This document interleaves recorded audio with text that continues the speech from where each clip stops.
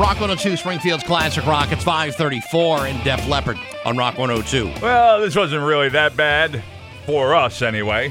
Out on the eastern part of the state, they got a lot more wind and a lot more power outages.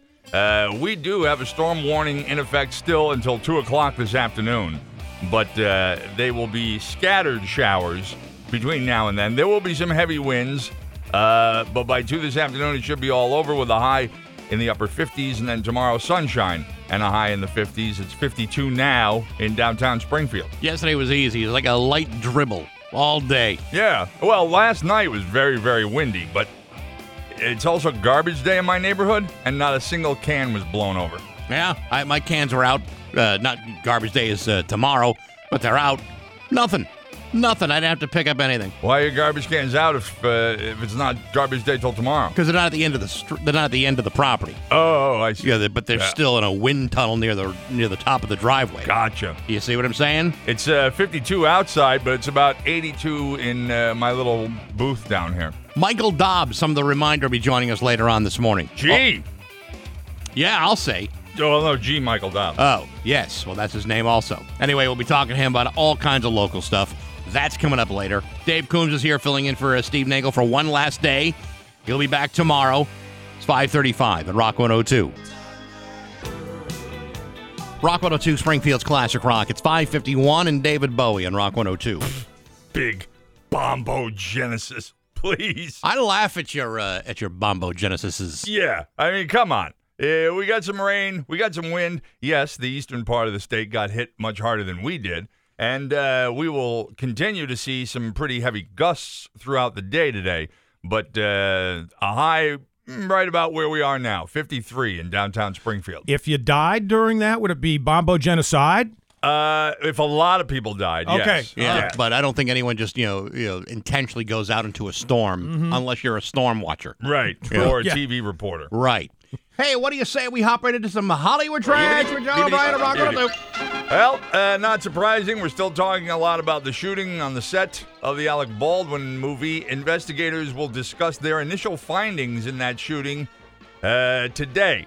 A news conference has been scheduled by the sheriff and the district attorney. They promised the first detailed public comments by investigators regarding the killing of the 42-year-old Helena Hutchins during the rehearsal at that New Mexico ranch. The shooting has baffled Hollywood professionals and prompted calls to better regulate firearms on sets and even ban them in the age of seamless computer-generated imagery. Court records say an assistant director grabbed the gun from a cart and indicated it was safe by yelling, "Cold gun." You know, no one was ever actually killed with a lightsaber in those Star Wars movies. Are you certain? Not one. Injured? Maybe injured, Maimed? but not maimed. Nothing permanent. Maybe Yeah. a scratch, a bruise, a deep contusion. Because, I mean, the thing looked like it could take your arm off in one sweep. Yes, but oddly enough, all computer generated, Yeah. even as far back as the 1970s. Well, nevertheless, experts predict a tremendous legal fallout after this whole incident. Let's see here. In addition to Baldwin, a call sheet for the day of the shooting obtained by the Associated Press lists 5 producers, 4 executive producers, a line producer, and a co-producer. Assistant Director Dave Halls and an armorer could also face some sort of liability, even if they weren't on the set. And these experts say the payouts could be in the millions and millions of dollars. You know, how funny is it that, 25, 35 years later, Vic Morrow gets his head ripped off by a helicopter. And yet, we don't ban helicopters. No, and we don't computer generate. Well, actually, you know how Netflix has this series of the things we grew up with? Yeah. The toys we grew up with, the movies we grew up with. Yes. I watched one of the episodes of the movie we grew up with the other night was Die Hard. And it showed how that building that they used was a building under construction in downtown Los Angeles. The Nakatomi Plaza. Yeah, and the neighbors were very upset about the explosions and the shooting and the noise that was happening at night. Get up and work the next day. Yeah, and so they showed how they faked the helicopter hitting the building, exploding, and falling down into the road. It was really, it was all miniatures. And, if Vic Morrow had been a miniature, he'd probably be alive today. Well, how tall was he? I believe he was 6'12". That'd be 7 feet. Uh-huh. Yeah, well, metrically.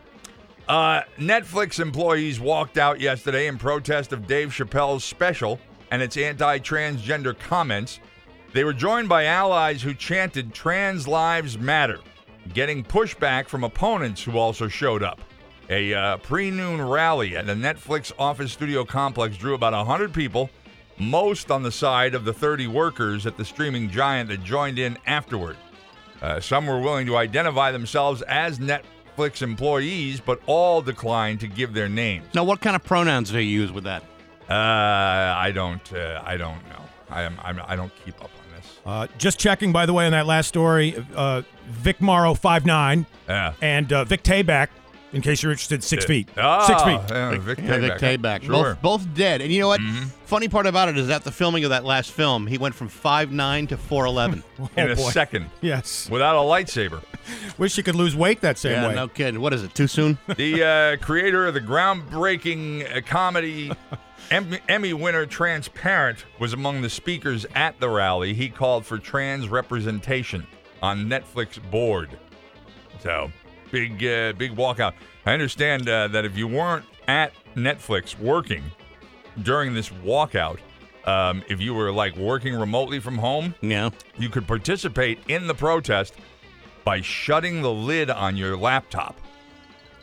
Yeah, Wow. I know. Nice. Imagine that. Yeah, you know what? I shut the lid on my laptop when I walk down here. Does that mean I get half a day? No, it means you're making a statement. Huh. I'm telling people how I feel. Click. I think I'd rather work a half a day. Comedian Mort Saul has died at the age of 94. He helped, speaking of controversial comedians, he helped pioneer a new socially minded kind of comedy after World War II. During an era when many comedians dressed in tuxedos and told mother-in-law jokes, Saul faced the audience wearing slacks, a sweater, an unbuttoned collar, carrying a rolled-up newspaper. I have always believed that the best comedians are the ones in slacks. Yeah. Or a nice pair of fitted trousers. Yep. Slacks, trousers, either or. Reading news items, he made deprecatingly witty comments, often joining the laughter with a horsey bellow of his own. His admirers included Woody Allen and Albert Brooks, who were among those that credited Saul with opening up comedy to politics and social commentary. Mort Saul. He's dead. You're feeling that one. I know the name. I don't know if I've ever seen any video. I've seen plenty of Mort Saul videos, and he's kind of like I don't want to say a humorist. He wouldn't be like the kind of stand-up he was doing is not the kind of stuff you ever see today anymore. But you it's don't not- see a lot of comedians with rolled up newspapers under their arms either. Well, but it's not hacky type of. Hey, I was just on an airline liner. Have you seen the food in these places? None of that. I mean, what's that all about? Observational, like Seinfeld, maybe? Yeah. Or what? Well, it was early, more- early Seinfeld. Socially observational. At first glance, broadcast newcomer. Say it out loud. At first glance, broadcast newcomers Ghosts and The Wonder Years have barely had a chance to prove themselves in the ratings. The CBS comedy Ghosts is showing early promise, so far landing just outside the top 20 for the young season so far, while ABC's reboot of The Wonder Years is hovering at around number 65. But the two shows have already been granted full season runs. Admiring reviews for both aside, the reason lies in the numbers, the ones that measure how a show performs in the long run, not just after its first day of airing. I've heard of the reboot of The Wonder Years. I haven't heard of Ghosts. No, I haven't heard of that either. I've seen promos for it. But nevertheless, it's like, so many people are watching streaming services instead of network, primetime television. It's how bad do you have to be in 65th place today? Just a little bit better than 66th. How many shows are actually on TV? 67. That's what I thought. Yeah. And that's your Hollywood trash at Rock 102. So you put off that for 6 a.m. And now, Bax's View from the Couch Brought to you by Rocky's Ace Hardware, your neighborhood paint store. Hey, good morning, sports fans. How the heck are you? Folks, remember yesterday when we briefly discussed the gentleman who was falsely handed the football used for Tom Brady's 600th career touchdown? And you remember all the things that this fella was offered in exchange for that football? Bitcoins, game tickets, cleats, 2 years' worth of season tickets, and a $1,000 voucher for the Tampa Buccaneers team store? Yeah, well, those minor trifles might look tempting on paper. When it comes right down to it, what does the guy really want? What sort of recompense does this guy want in exchange for the significantly valuable football artifact? Well, that's the question that everybody was interested in, because after Byron Kennedy was randomly given the football by Tampa wide receiver Mike Evans in the end zone, decisions, quick ones, needed to be made. For me, I would have run a detailed analysis on the approximate value of the football contrasted with any number of pertinent factors: depreciation, inflation, monetization, vaccination. I would have looked at all sorts of different financial scenarios to set my price. And the price would have been significant. In fact, one auction house is claiming the ball could have been worth a minimum of $500,000 at auction. And yet, despite the fact that Byron Kennedy has not yet actually received any of these things yet, I ask you, do free shirts, cleats, game tickets, and some Bitcoin add up to $500,000? Remember, $500,000 would be the very least this ball would get at auction, meaning that its value is probably even greater than that amount. And yet, before he even had the ability to flex his leverage in this exchange, Byron Kennedy gave up the ball anyway. Even the other night on Monday Night Football, Tom Brady himself said he should have held on a little longer to see what else he'd get. And yet, he's going to get a couple of smelly game jerseys. In other words, he just passed up at least $500,000 for some tickets and a bunch of dirty laundry. Oh yeah, he'll get that Bitcoin, which tomorrow could be worth $5. I think what I'm trying to say here is this guy might just be the stupidest football fan in America, and to be honest, that's really saying something. But hey, enough of my yapping. Sports brought to you by Rocky's Ace Hardware. You know, if I were going to paint the garage or the bedroom, there's only one person I'd ask for help. Dina at the paint studio of the Island Pond Rocky. She's been helping people for 20 years. People like me, people like you, a veritable professor of paint. Good people, paint people like Dina, and the rock-solid service that you'll find at every Rocky's Ace Hardware location. I'm back. That's my view from the couch. Rock 102, Springfield's Classic Rock at 6:14 and Aerosmith on Rock 102. The storm warning remains in effect till 2 o'clock this afternoon. We're going to get maybe some showers, but also some heavy winds. But then it will be all over. 53 right now in downtown Springfield. G. Michael Dobson, the reminder, will be joining us a little bit later on this morning. There's all kinds of local stuff to talk to him about. And there are other local things to talk about from other small papers. I received an email from a listener with an article from the Daily Hampshire Gazette regarding, it's mayoral season.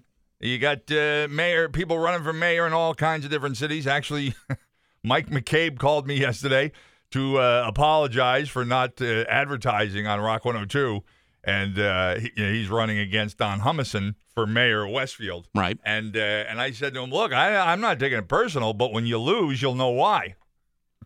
You know, that argument has been made with other candidates who, for whatever reason, felt that they couldn't possibly have any positive effect for advertising on this show, and it wound up destroying their career. Yeah, he didn't feel that way. He just said the people who buy his advertising forgot. There was no kind of a statement against us. He just said they forgot.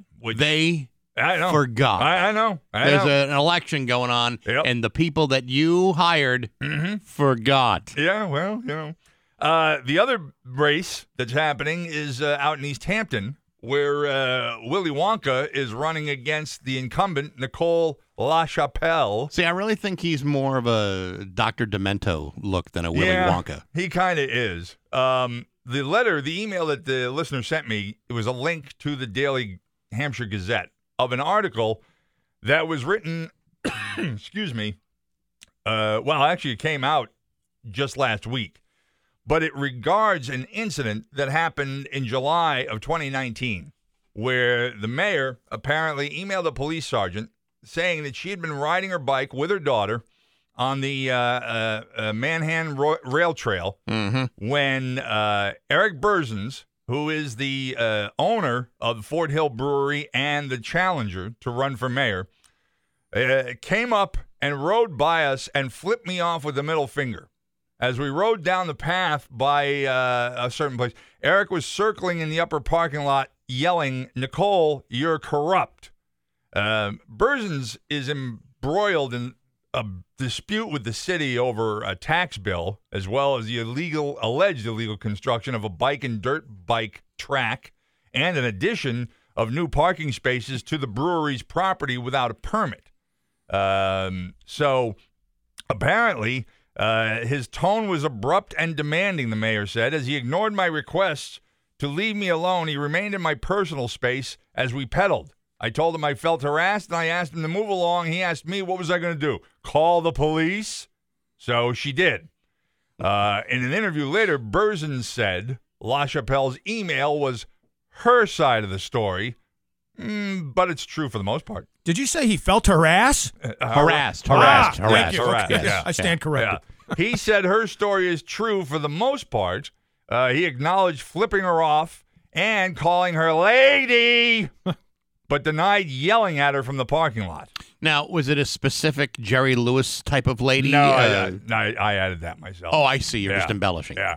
Now, when I saw this article earlier this morning, and I brought it, I hit the link to see it from the Daily Gazette, and I saw the headline and the opening paragraphs, but I hadn't scrolled down to realize this is quite a lengthy article.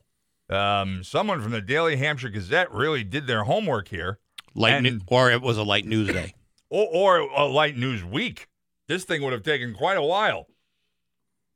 There are sub-headlines within the article. One that says, Berzins alleges deadly plot. What do you mean a deadly plot? He declined to explain the source of his conflict with the Mayor LaChapelle, saying, if I keep my mouth shut and not do stupid things like talk to the press, I will not be killed. Asked if he really believes his life is in danger, he said yes, but refused to detail any threats or provide the names of anyone allegedly involved in a plot against him. Well, based upon his appearance on that debate with Rich Teddemer, with the top hat, seems on the up and up to me. It's hard to think that he might be prone to exaggeration or to conspiracy theories, anything like that. I mean, there's no reason to have a second thought about him. The government's done a very good job of keeping me quiet, he said. Offered a chance to respond to some of the comments made about him by city officials in their emails. He said, I'd rather take the hit of being labeled a jerk. I don't want to wind up dead. Man. I don't know if East Hampton, right? Yeah. I don't know if East Hampton has those kinds of politics in town. I mean, if you're talking about like some of the larger cities, Boston or Chicago, okay, maybe I see potentially a threat to your life. But it's East Hampton. I mean, it's not. You never know what's happening in those little towns. I know, I get it, but I just have a hard time imagining that anyone's life is being threatened because of a few parking spaces. In August of 2019, the chairman of the Board of Assessors reported Berzins' behavior to a detective, describing an incident at the Brass Cat in which Berzins went off on him and began cursing and causing a scene and yelling, "I'm coming for you." At that time, the assessor doesn't want to pursue the matter, but he relayed to us that if Eric starts to harass him again, he will explore his options. According to the police department, Berzins was trespassed from the Brass Cat after getting into an argument with the owner and texting him an inappropriate message about a former girlfriend. Apparently, there was some kind of cancer comment in one of these texts. So that's another portion of the article. And then that by the way, should not hurt the reputation of the Brass Cat. No. You could go there and there could be arguments and fistfights in that place. You'll never find that there. He then another headline here: counselor intervenes. Apparently, some counselor had some advice for Mr. Berzins and counseled him that his conduct toward the city staff needed to improve, and that they should bury the hatchet and repair their own relationship. Now, that sounds like a very good idea. That's a reasonable request. Unless it's a Lizzie Borden kind of burying of the hatchet. No, probably not 30 times. Mm-hmm. It's last week Berzins filed a document with the State Office of Campaign and Political Finance stating he will not raise or spend any money on his campaign for mayor. Asked if he's running to win, he said yes, but he expects to lose on November 2nd. His message to the voters about his behavior, he said, is that he does not tolerate lying. If you lie to me, then I'm not afraid to speak up and defend my position. I'm not going to take it on the chin. I would be terribly embarrassed if another citizen were treated this way by their government. Asked by the Gazette to explain who lied to him, he had no comment. I believe he said, look around. Do you see anyone's pants on fire? And that was enough. He might have his work cut out for him. Well, listen, election day is next week. It's right around the corner. And if you're not going to spend a dime to run your campaign, then obviously the expectations are pretty low. He is getting press, though. He's getting press, but you wonder if it's the kind of press that adds votes to the final count or takes them away. Well, there are people out there who believe that no matter what they're saying about you, it's good. I don't think Jeffrey Epstein would agree. No, I don't think Father Gagan would agree. Sometimes that all publicity is good publicity thing is somewhat counterproductive. In a case like this, when you're talking about maybe some potentially erratic behavior and a top hat that maybe he might not be the kind of person you want running your city. But I don't know. Other cities have had crazier people in office. Oh no, I agree. They definitely have, and he will root out all liars, which I think is something that not a lot of politicians offer to do. Yeah, I think they don't offer it because it's not humanly possible. Again, these are some counterproductive thoughts maybe going through his mind. Yeah. Well, all liars, but if you get a good percentage of them, then that's pretty good. No, you're right about that, Good Dave. batting average, You're right? But I do respect the hat. There's not a lot of politicians these days wearing the top hat. No, not enough, that's for sure. This could be the start of a new trend. I could see Don Humison putting on a top hat. And then, crossing like the community chest. And I'd like to see Nicole LaChapelle wear one of those big wide-brimmed hats the women wore back in the 20s. Oh, you mean like the kind they wear at the Kentucky Derby? Yes, yeah. Like a dirt, like that. Yeah, right. Or maybe LaChapelle should wear a La Chapeau. Ooh, look at that. Hey, not only a hat, but it's French. Yes. A French hat. Uh-huh.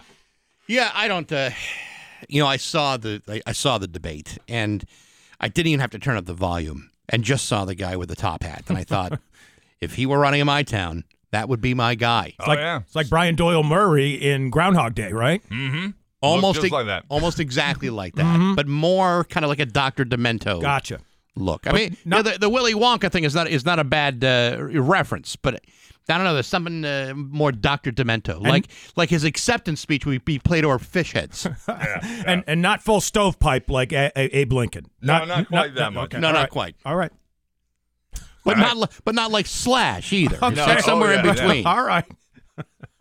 Okay. That's it. That's all you got? Usually you don't have to ask. It's 6:24 on Rock 102. America has over 4 million miles of... It's 6:27 with Bax and O'Brien at Rock 102. Yeah, excuse me. Once again, speaking about newspapers, excuse me, with G. Michael Dobbs coming up. Yeah. I discovered something over the past couple of weeks that is a little disconcerting because I think it means something. On Mass Live, if you go on Mass Live on a desktop, and you go into news and you see an article's headline and you click on that, you'll get the article, the full article. If you do it through the app, or even if I do it through my browser on my phone or my iPad, you get a basically one paragraph synopsis of the story. And I'm wondering if that's a move toward becoming or putting up a paywall.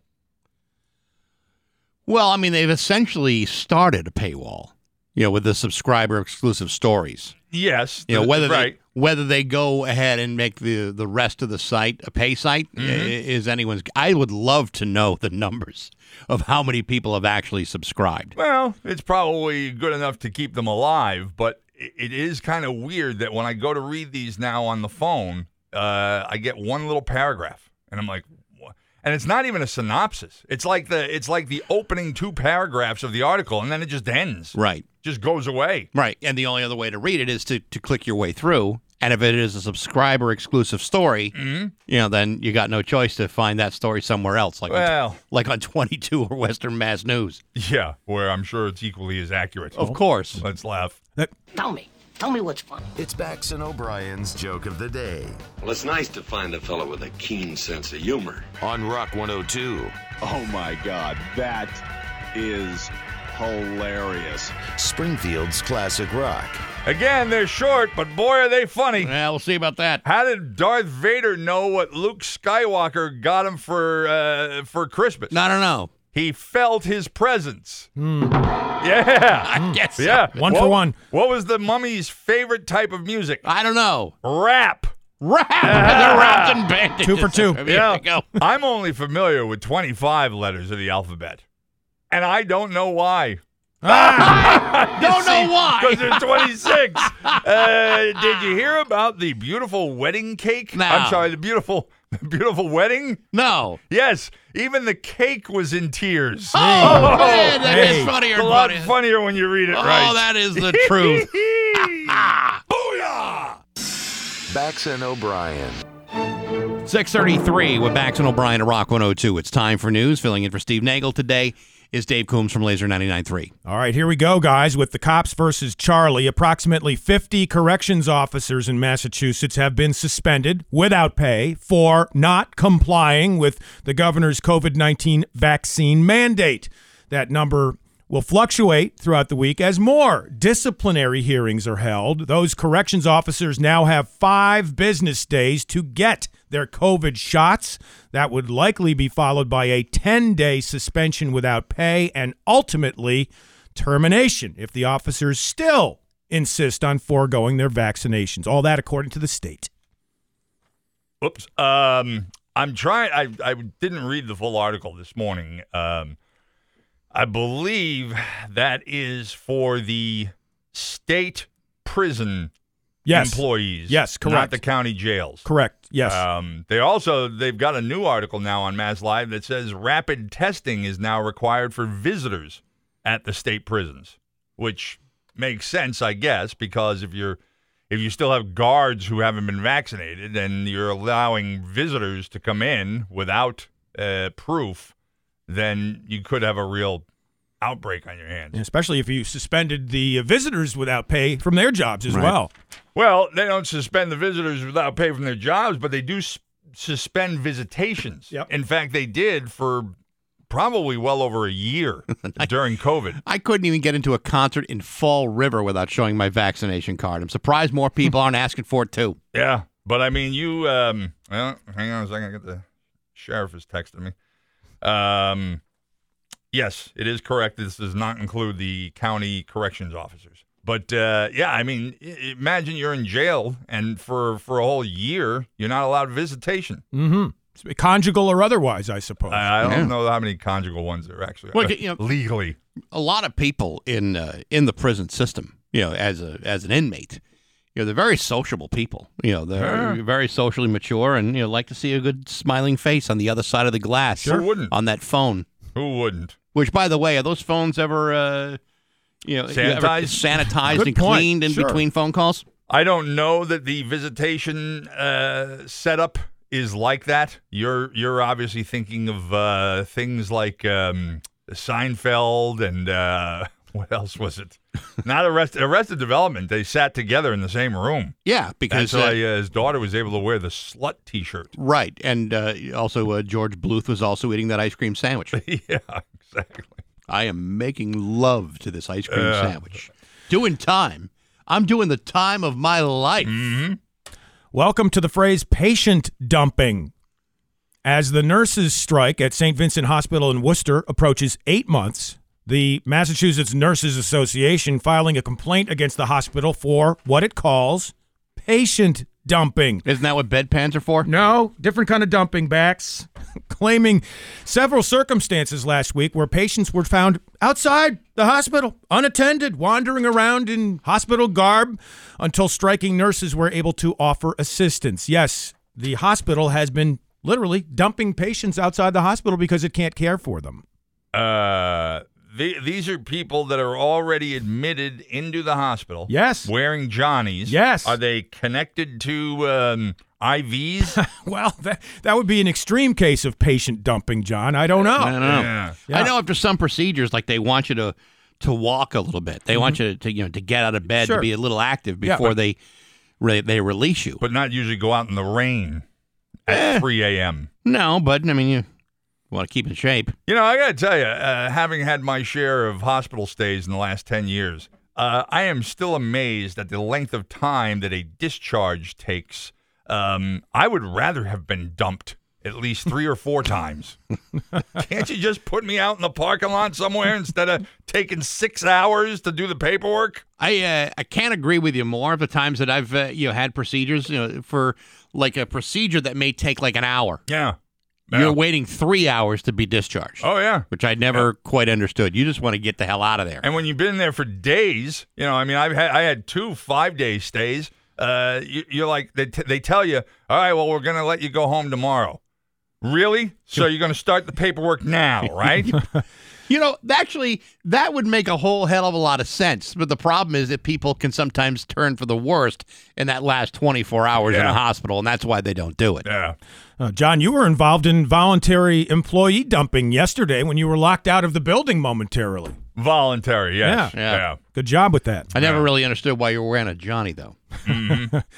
All right, John, your favorite company, Eversource, front and center for this next story. While still owing millions of dollars in property taxes to municipalities in Massachusetts, Eversource wants $33 million more to install a secondary natural gas pipeline in Springfield and Longmeadow that would be funded, if approved, by ratepayers. In addition to the outstanding taxes owed by the energy giant, according to MassLive.com, there has been growing opposition to the pipeline from residents in Longmeadow and Springfield over health and safety concerns. Yeah, people don't want the pipeline, irrespective of whether or not Eversource isn't paying its taxes. But it is kind of ballsy for, when the city says, hey, listen, you owe us tens of millions of dollars in property taxes. And you're like, yeah, well, take us to court. Because, the law says we only have to pay 50% of it if we're going to appeal it. And, by the way, you owe us $33 million for this new pipeline. Mm-hmm. Longmeadow wouldn't even allow a Papa Gino's in town. You think they're going to want a pipeline?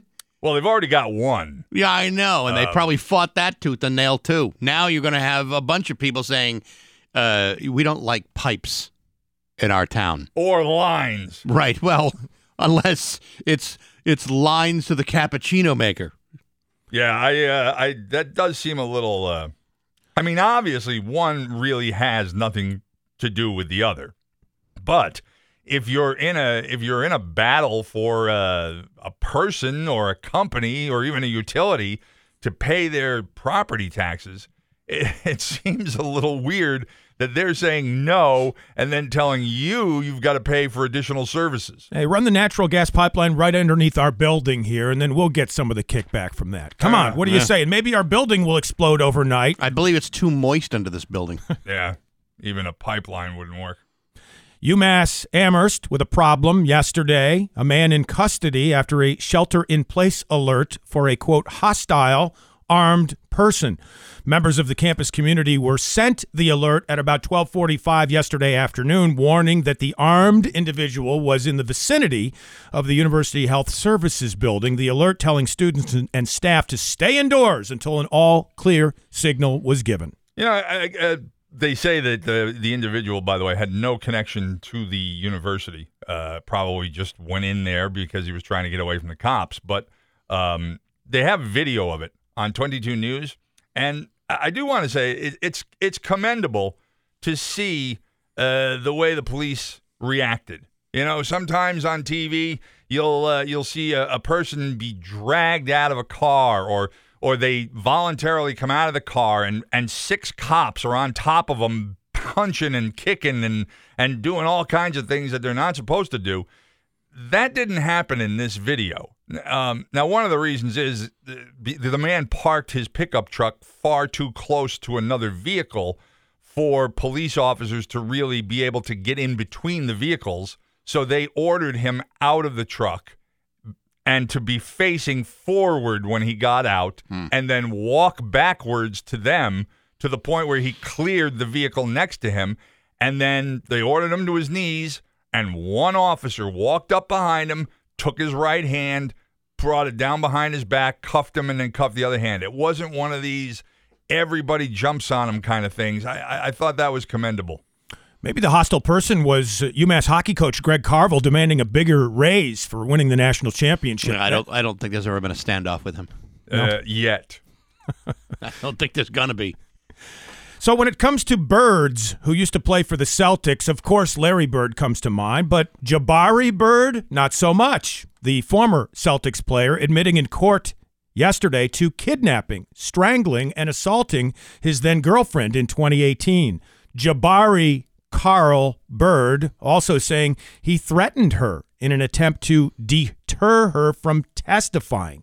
He gets a probationary period of 2 years, and also he was ordered to undergo an abuse intervention program. Yeah, probably for the best. Mm-hmm. Hey, I'm just looking at that video of the dude in Amherst. Yeah.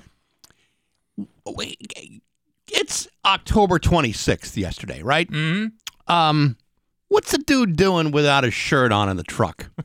Without a shirt on? No shirt? If I'm looking at this thing correctly, dude wasn't wearing a shirt. I thought he was wearing a T-shirt.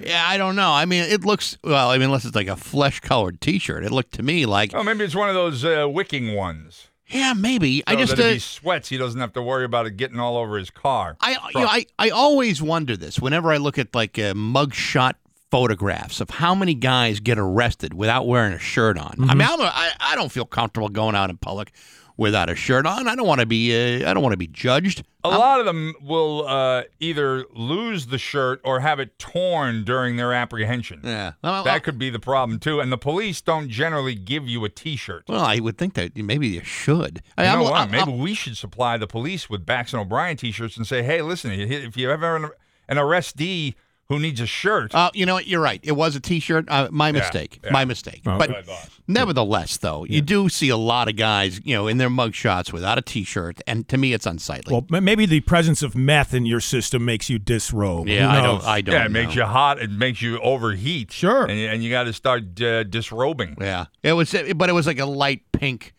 shirt. So a small video. But I got to tell you, if you're breaking the law or causing a ruckus and there's an armed standoff, at least get yourself dressed. I've always found it odd, and I'm also the same way. I would never go out in public without a shirt on, and I'm always kind of a double take when I see a guy jogging without a shirt on, but he's carrying it. Yeah. It's like, okay, buddy, we get it. You want everybody to see what you look like without your shirt on. I told you the guy was jogging in the middle of February last year downtown on a Sunday, freezing cold out, no shirt on. Yeah. For exactly that purpose, to let everybody know, hey, everybody, look at me. I'm running in 20-degree temperatures without a shirt on. Yeah. They're just show-offs. Simply can't relate to that. Finally, if there's anything worse than an STD, it's a flesh-eating STD. A rare flesh-eating sexually transmitted disease making waves online as it makes its way through the United Kingdom. A doctor there warning that it was starting to appear more often in that country. Donovanosis is rare in the U.S. and can be treated with antibiotics, according to the CDC. But I loved his songs, particularly Atlantis. Hurdy-Gurdy Man was always my favorite one. And gods they were. Be careful with donovanosis. Relapses can occur months after apparently effective therapy to cure the problem. I'm going to strongly suggest that nobody Google this because you don't really want to see what it looks like. Is that like Evan, don't Google my name Fournier, the former Celtics player? You don't really want. Not only do you not want to see the pictures, you don't really want to run into somebody who's got it. Oh my God! You're looking at the pictures while you're telling everybody not to. Well, I'm doing the way I see it. I'm doing everybody a public service because Google. Everyone's got Google, at their fingertips. I'm telling you right now, for the love of Jesus, don't Google it. Don't run an image search. Thanks for doing the dirty work, Bax. I did it so you don't have to. No, I wouldn't have anyway. I read in the article that it was something about beefy red lesions on your junk. Yeah, Is that about what you're seeing over there, or what? That's about right. I also wouldn't look up caseating necrosis either. That's pretty gross also. I'll put that on the list as well. Please do. Mid-50s today for the highs, rain ending mid-morning. Still a high wind warning in effect for certain counties, and we may get some of that until about 2 p.m. this afternoon, according to the National Weather Service. I'm Dave Coombs, filling in for Steve Nagel. That's news to me on Rock 102. Rock 102, Springfield's Classic Rock. It's 6:54, and John Fogerty on Rock 102. Hey, this Saturday, it's the Rock 102 Halloween celebration of the Rumble Seat in Chicopee.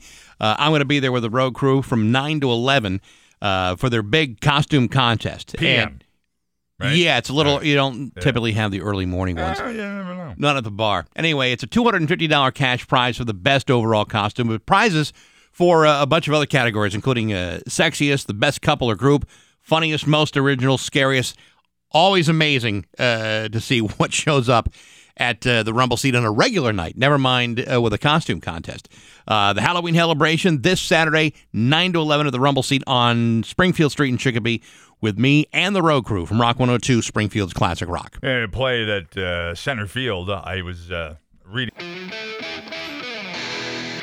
And now, Bax's View from the Couch. Brought to you by Rocky's Ace Hardware, your neighborhood paint store. Hey, good morning, sports fans. How the heck are you? Folks, I don't know how things are where you're at, but if somebody working here were acting in an inappropriate fashion, violating strict company policies, flaunting their authority, and disrupting the work environment with things like assaulting other employees, I would like to believe that management would act swiftly, launch an investigation, and quickly remove that person from the office, because you see, that's what responsible employers are supposed to do.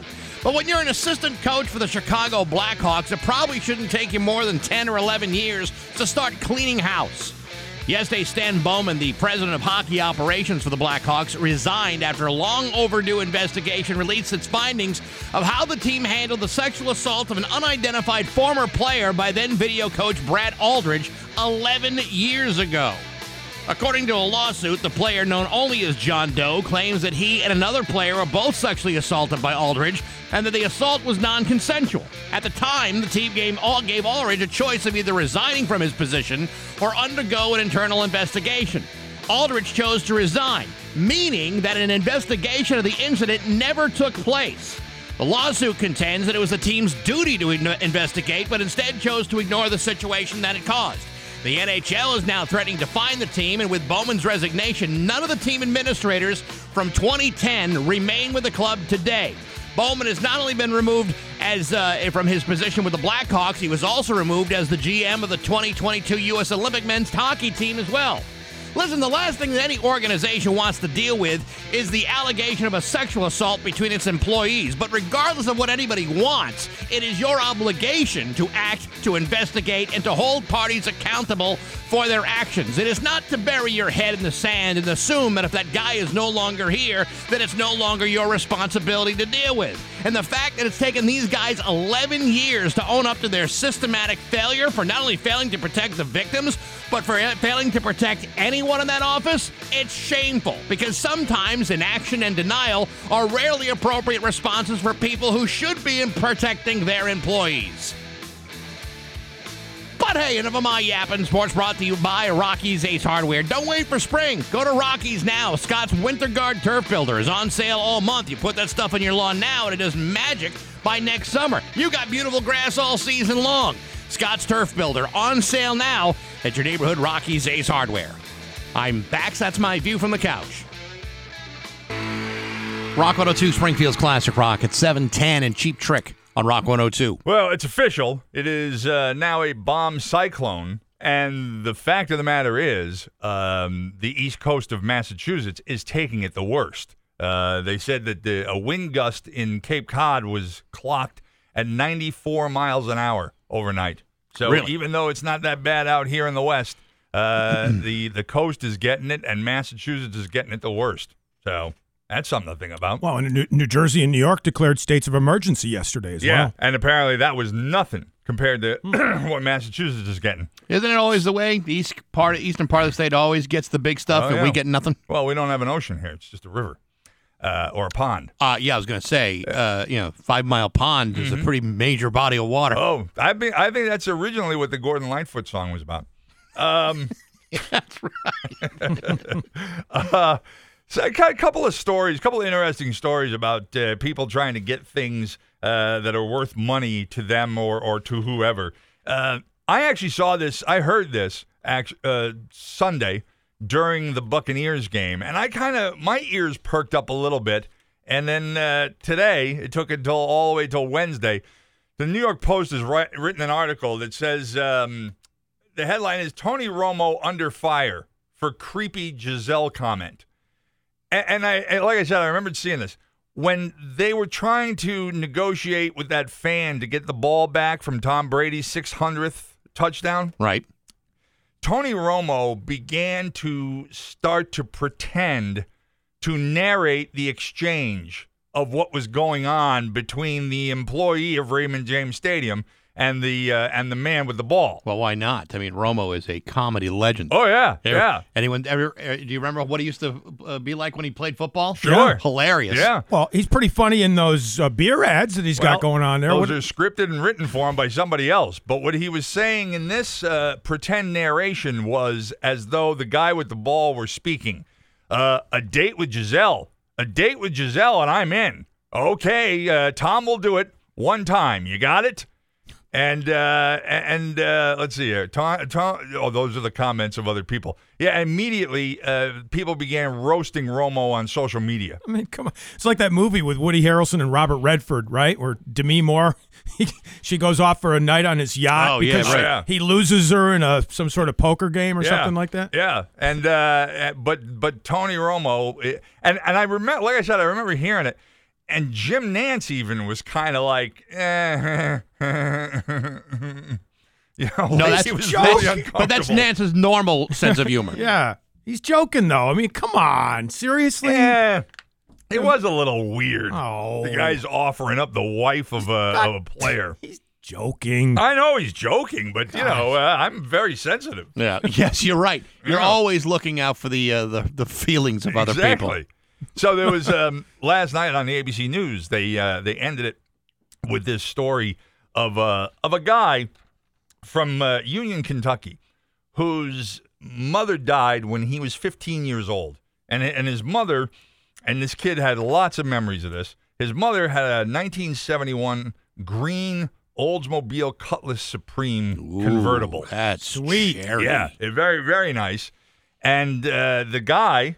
Many years later, wanted to see if it was possible to find the car. And he started searching, I guess, through car collector websites or magazines or what have you. And he found it. He found it in the possession of a collector out in Michigan somewhere. The man at the time was 61 years old, the man with the car in his possession. And refused to sell it back to this kid, this now man, despite this heartwarming story of, my mom died when I was 15 and this was her car and I have so many memories. And the 61-year-old's like, sorry, get out of my yard. Well, how old was the car by the time the kid went back? This was recently. It's a 1971. It's a classic. And it's in mint condition. I mean, the guy's a car collector. That's what I was going to say. Is it still in decent shape? Oh, it's excellent shape. 20 years it took until the now 81-year-old in possession of the car finally says, yeah, all right, you know what? I'm going to die soon anyway. What the hell? And the story didn't really say whether he sold it back to the kid, right, or if he just gave it to him. But I mean, if you got a car that you lost your mother at a very young and delicate age, and there's this car out there that you had these memories with, and this old coots got the car and he refuses to sell it to you just because, either he wants it in his collection or what have you, I'd have a hard time dealing with that. For 20 years? Right. Well, and as you know, I'm always going to take the stance of someone who has no feelings and is completely heartless. But if this guy, the old guy, came into possession of this car and, worked on it for months at a time to restore it to that mint condition, yep. If he really poured himself into it, then I can see the hesitancy to just sell it to some random kid that comes up and says, yeah, my mom used to own that exact same car. That car. One, I'd probably say, yeah, okay, kid, sure. But then, nevertheless, it's like, if you've devoted that much time, effort, and money into restoring this vehicle, that's who's to say you have to give it up to a kid? Well, you don't have to, but to address your first point, it would be easy to know whether the kid's lying or not. They would do a title trace and be able to find out that the mother was in fact the owner of the car. So now you're just being a bastard. If you want, well, I got no problem with that. If I've invested all that time and money into restoring it. If the kid is offering you at least what you spent, then that sounds like a good deal. If you say to the kid, hell, well, you know what? I could get, it's like the guy. If the guy at Raymond James Stadium had been thinking and thought for a moment about what he could have gotten for that ball at auction, he might have done differently. Well, that ball would have been at the minimum, and they're already saying this online, it would have been worth a minimum of $500,000 at auction. That's what they said. Which means it will go much more than that. But this guy obviously is not thinking that way. Whereas this guy with the car, it's 20 years of him trying to get the car from the old man. And the old man's just like, hey, look, I'm sorry, kid. I don't care if your mother died in the car. I'm not giving it to you. Kid should have gone full OJ. Yeah. Stole the car. And then, see what happens next. Yeah, maybe he still had a key, too. Probably not. No, maybe not. But, I wish they had talked to the 81-year-old. Yeah. Find out what his deal is. It would be nice to get his point of view. But, the truth is, all right, so the kid's got all these memories of this car. I don't know about you, and Dave, maybe you feel the same way. I'm at the age in my life now where I'm starting to realize that the things I have are just things. Yep. And they're really just taking up space. Yeah. And I can see myself purging a lot of the stuff I don't even use anymore. I got a buddy of mine who's a DA back in Central New York, actually, and he gets rid of something every week. He and his wife have declared a certain day of the week, the day that they purge something out of their house, no matter what. I mean, the memories I have of something that may be attached to a specific item, whether that be a car or a table or a beverage cooler, whatever it could be, it's just stuff. I mean, I understand the kid wants to restore these memories, but at least he has these memories to even hold on to. Maybe he's afraid one day he won't even have the memories. Yeah, but then he's got a car. Well, that's what I mean. If he didn't get the car back and then he lost his mind and lost his memories, then he's out double. Yeah, I think what I'm getting at is I'm thinking that there's a very thin line between being sentimental and hoarding. Well, I always heard there's a thin line between love and hate. That is true, or pleasure and pain. And who was that?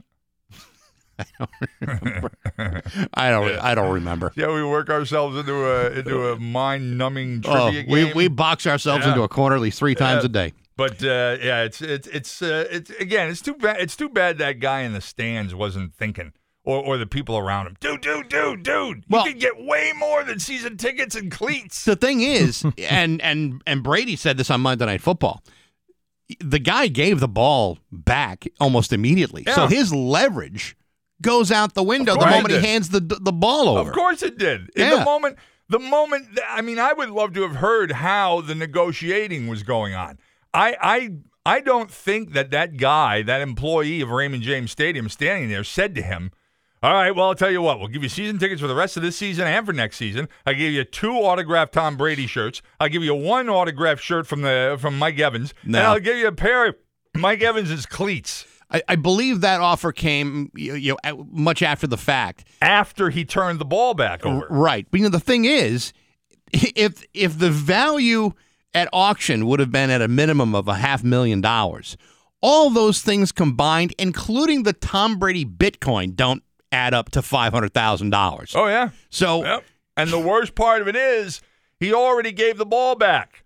I mean, the team could have said to him, they could have done 2 things. They could have said to him, sorry, we got the ball back. Yeah. Or they could have given him another ball that he would have no way to authenticate. No. What you do is you say, I'll tell you what, I'm going to take this ball home with me, but here's my phone number. Why don't you call me and come up with something that makes sense for all of us? Because we talked about this the other day. He could swap balls out, right? Exactly. He could swap balls out. The chain of custody is broken at that point. Yeah, but all those balls, if I'm not mistaken, they're all tracked with serial numbers and everything. Probably. I mean, they probably know which ball is out there. Well, if I were him also, I would have went, this ball feels a little deflated, too. Yeah, this doesn't seem as firm as I would have expected it to be. Yeah, maybe I'll hold on to this. Is Mr. Goodell here?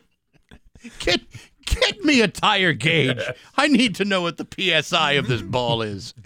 It's 7:22 on Rock Business West. It's 7:25 of Bax and O'Brien at Rock 102. Well, I hope they're ready over at MGM. 4. Any day now. The headline on Mass Live this morning, it's time to do something. Massachusetts moving to legalize sports betting. Aha. And Eric Lesser says, I personally think it's time to do something. The goal is to get it right. So I'm thinking days. Days. You'll probably be able to put money on the Pats this weekend. Either days or decades, one or the other. Yeah. This is absolutely a top-tier issue, Lesser said. It's been something many of us have been working on almost a daily basis. And there's very active conversations going on.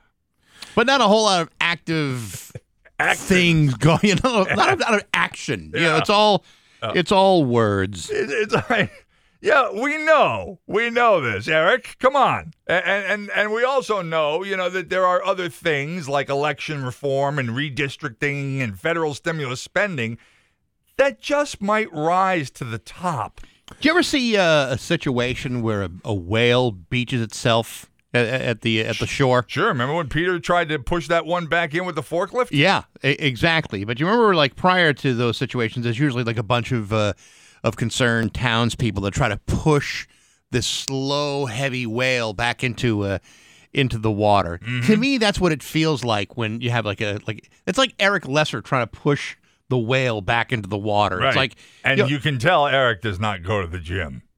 No, he's a slight. He's a little fey, not a lot of upper body strength. But I just feel like, for all we know, he could look like Willie the groundskeeper with his shirt off. Yeah, he rips his shirt off and he's cut. No, to me that's like, this is the same kind of thing. It's like, we know what we need to do. We know that it's an inevitable part of the future of Massachusetts, much like casinos and cannabis and everything else that we have ever done in the last 300 years. And we are not reinventing the wheel. No, but we are slowly trying to push that enormous beached whale into the ocean again. What's sad about it all is that people lose lots of money in sport. I mean, yes, I understand the viability of this as a business, but people ruin their lives. My dad, God rest his soul, lost the equivalent of a house at the track one time in about 1959, the year I was born. But if he lived just one more day, right. Then maybe last double or nothing. He could have bought 2 houses for what he was about to win. You're right, Dave. But I mean, the same thing could be said for prescription drugs and alcohol, and you can only do so much to protect people from themselves. Sure. But Eric says, hey, why don't we get started where there's a consensus? I know he's not the only voice out there that's saying this. No, it was 156-3 when the state representatives voted back in July to allow collegiate sports gambling. Right. Which is not included in Lesser's proposal. But you would think that there's somebody else on the other side of the state is saying, did somebody hear Eric Lesser speak? Who was that kid that was in here a few minutes ago talking about betting? Who's that youngster from, what is it, Longmeadow that's got a scratched itch? Wearing that Planet Fitness shirt. Unbelievable. Planet Fitness shirt. He's wearing that Gold Gym, crop T-shirt to show off his substantial core. Yeah. It's 7:29. News is next to Rock 1. Visit mgmspringfield.com. 7:32 with Bax and O'Brien to Rock 102. It's time for news brought to you by Yankee Home Improvement. This month, Yankee Home is offering a free down payment coupon valued up to $1,400. Call today and mention Rock 102 for this special October offer. Filling in for Steve Nagel today is Dave Coombs from Laser 99.3. Well, as long as we were talking about Tom Brady's potentially deflated 600th touchdown ball and also sports wagering, I might as well lead with this because Pro Football Network is reporting that the Houston Chronicle says Deshaun Watson's headed to Miami. Really? The quarterback from the Texans. Vacation? No. The Dolphins and Texans have agreed to terms on a trade for the troubled quarterback. Now, Miami owner Stephen Ross first is insisting that legal issues are resolved and he gets clarity from the NFL office on discipline. Also, with regard to this deal, per the Houston Chronicle, the Texans would receive 3 first-round picks if the deal is done. Now, I don't know about you guys. I wouldn't touch Deshaun Watson right now, but this explains why the Dolphins are the Dolphins. 3 first-round picks for a guy who could potentially be either suspended for years or in jail. But then the deal falls apart. Yeah, I guess. But once they've signed on the dotted line, that's why they're asking for clarity on this. Well, they're also saying when the legal things are over. So if the guy does get convicted or sent to jail, there is no trade. Yeah. It's not going to happen. Well, but that could happen at some point down the line, though. But they don't necessarily return the picks. Yes. Oh, I'm sure they do. I'm sure that if this is contingent on the legal issues being taken care of first. Yeah, but then you're talking about a time frame issue because if these legal issues go on for another 12 months. Sure. If this becomes the Nathan Bills of the NFL. Well, you know what? It's true. I mean, if it goes on that long, and you're talking years before he's ever, prosecuted or whatever.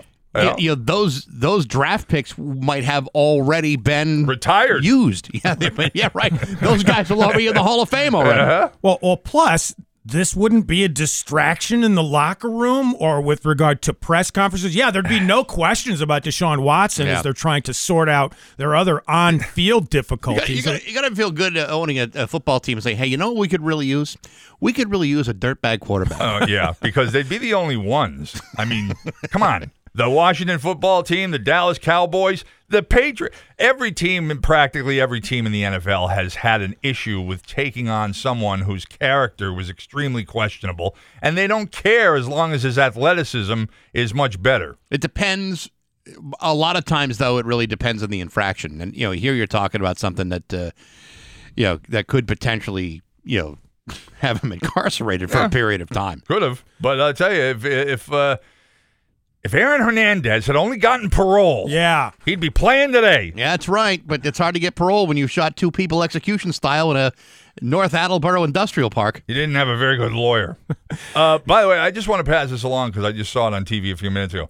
A sinkhole has opened up in Chicopee near the corner of Montgomery Street and Cross Street. It's actually on Cross Street, but Montgomery is being blocked. They're only allowing 1 lane of traffic in each direction. And apparently this thing swallowed a car. The car has since been removed, and they're working on fixing it. But there's a sinkhole. Montgomery and Cross Street is kind of like down near Al's Diner. So go somewhere else. Those are scary. You see them in Florida all the time. Yeah. They are scary for sure. Can't imagine sitting on one right when it opens. I can't imagine trying to explain to your boss why you haven't shown up to work yet. Yeah. Boss, turn on the TV. You can start with that. You see that car in the hole? Yeah. That's my car. That's my car. That's me in the hole. Still in the car. It's like that TV series La Brea right now. Have you seen the promos for that, the trailers for that? I've tried watching that a couple of times. I I can't make it through a whole episode. I've got another Chicopee story for you in just a second, but one last thing on the Dolphins acquiring Deshaun Watson, if it happens. You know, their current quarterback isn't that bad. It's Tua Tagovailoa. And by the way, Tagovailoa, I don't even know of Aloha. I wouldn't tongue one if I ever met one anyway. Not without charges. No. Right. But the Dolphins' problems aren't their quarterback. No. I got to tell you. He played pretty good last weekend. All right, on to the rest of the news. In Chicopee, a cannabis company and a soup company making excellent partners. Good soup. Yeah. A cannabis company is going to help Lorraine's Soup Kitchen and Pantry. They're going to help them meet their long-term goal of helping families who often don't know where their next meal is coming from. This is Theory Wellness? Yes. Yeah. Yeah, Theory Wellness funding this program, which involves a mobile food pantry that will travel to places where they know there are people facing food insecurity. So these are not recipes made with weed. No, it's not cannabis recipes, unfortunately. It's too bad. But hey, who knows what they're doing at Lorraine's Kitchen? That's their business. Well, this is good news for folks who don't know where their next meal is coming from, that the food will come to them. Well, I think it's part of the deal. I think it was part of the Cannabis Control Commission's rules that these dispensaries had to donate or appropriate a certain percentage of monies back to the community. And I might be wrong, and it might just be Theory Wellness came up with this idea on their own, but it seems to me with all the damn rules that they put on these dispensaries, anything they do is probably because they have to. And again, if I'm wrong, that's great. I'd love to be. Theory Wellness, I've gone to a couple of times for the seltzers, the THC seltzers. Always a line out the door, that place. Oftentimes. Not always, but it's very crowded. Yeah. It's always crowded. Well, listen, if that's an obligation for all of these dispensaries, well, to remind everybody, the Mayflower Marathon begins November 22nd, 23rd, and 24th. We'll take all the weed you want. Well, I don't know about the weed, but we'll certainly take a cash donation. I take weed. We should take weed. Yeah, but that's not the mission. I mean, if you want to be gifted weed, that's totally up to you. Well, that's it. I mean, it's all donations. Nobody's selling us anything. Well, it's a good deal. Sam Kinison used to scream at folks in Africa to move where the food is. Well, right, this is going to be just the opposite. The food is going to come to the people that need it most. Meantime, a 79-year-old man in Ohio being accused of shooting his 50-year-old son because his son wouldn't stop playing the guitar. Here's Fred Hensley's 911 call. 911, what's the emergency? Well, I accidentally shot my son here. Is he awake? Yes. I need to know where he was shot at. Was it the head, the arm, the chest, the leg? No, it's in his side. It's just in his side. It was accidental. Right. Just rub a little dirt in it. Exactly. To. Get back in the game, for Christ's sake. Do we know what song the kid was playing? Doesn't say, and would love to know that detail. Because, give me back my bullets. Yeah. Oh, yeah, there you go. Or maybe that annoying Gordon Lightfoot song you referenced earlier. Oh, the record of Edmund Fitzgerald. Yeah, I'd have shot him too. Yeah. Right? I would have given him a little pass on Sundown, though. I like that song. But I like the way the dispatcher is like, well, where was he shot? Was it the head, the arm, the leg, a toe, the ring toe, the middle toe, the big toe? Which one? It's like, shut up and let the guy tell you It's like something. playing a game of Operation there, for Christ's sake. You know, he was taking it kind of calmly. You know, if I accidentally shot somebody, I'd probably be, in a little bit of a panic. Yeah, maybe it's not his first time.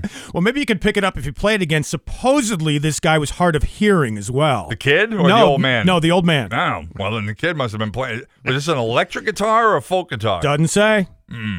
Might have been electric. Probably playing, Smoke on the Water for the 10 billionth time. Or you're trying to do the Star Spangled Banner. Yeah, that's not.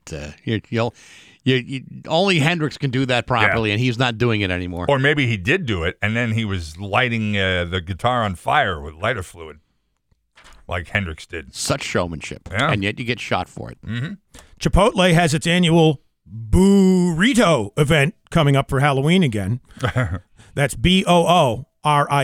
They are clever people. Burrito. They've been doing this since 2000, by the way, allowing customers to dress up to receive a free burrito on their Halloween promotion, Burrito. Yeah, I noticed they don't do a promotion for the Poo-rito about 2 hours later. This year, The burrito event is going virtual starting tomorrow. Customers can access Chipotle's virtual restaurant location on something called Roblox.com. Anyone? Roblox.com? Nope. What? How involved does this costume have to be to get this burrito? Well, apparently the virtual deal, you're just working your way through a series of puzzles and mazes in order to get your free burrito. So it doesn't even involve dressing up. Well, then that sounds pretty easy. I And just go there with a baseball cap on and just tell them I'm Tom Brady. Well, you can do it all virtually. Customers can use the code word burrito for a free $5 burrito from 5 p.m. to closing on October 31st. Listen, I love a burrito like anybody else, but I got limits to how much I'm going to do for a free one. I don't like them. You don't like them? Nah, I'm not really a Mexican food fan. Oh, it's not real Mexican food, though. But does it have black beans in it? I don't know. Or beans of any kind? Well, you can choose to have beans or not choose to have beans. Yeah, but I mean the standard burrito, if you're not asking for it customized, does it have beans in it? I don't know. And is it black beans versus regular beans? Do you care? No, I beans? hate them all. Really? Hate them all. Yeah. Oh, see, I love the beans. Can't but stand beans. You could probably order something from Chipotle, say, hey, no beans. I got a bean intolerance. Right. I could see where a lot of that stuff might be pre-made. Or just No, it's not. It's made right there as you order.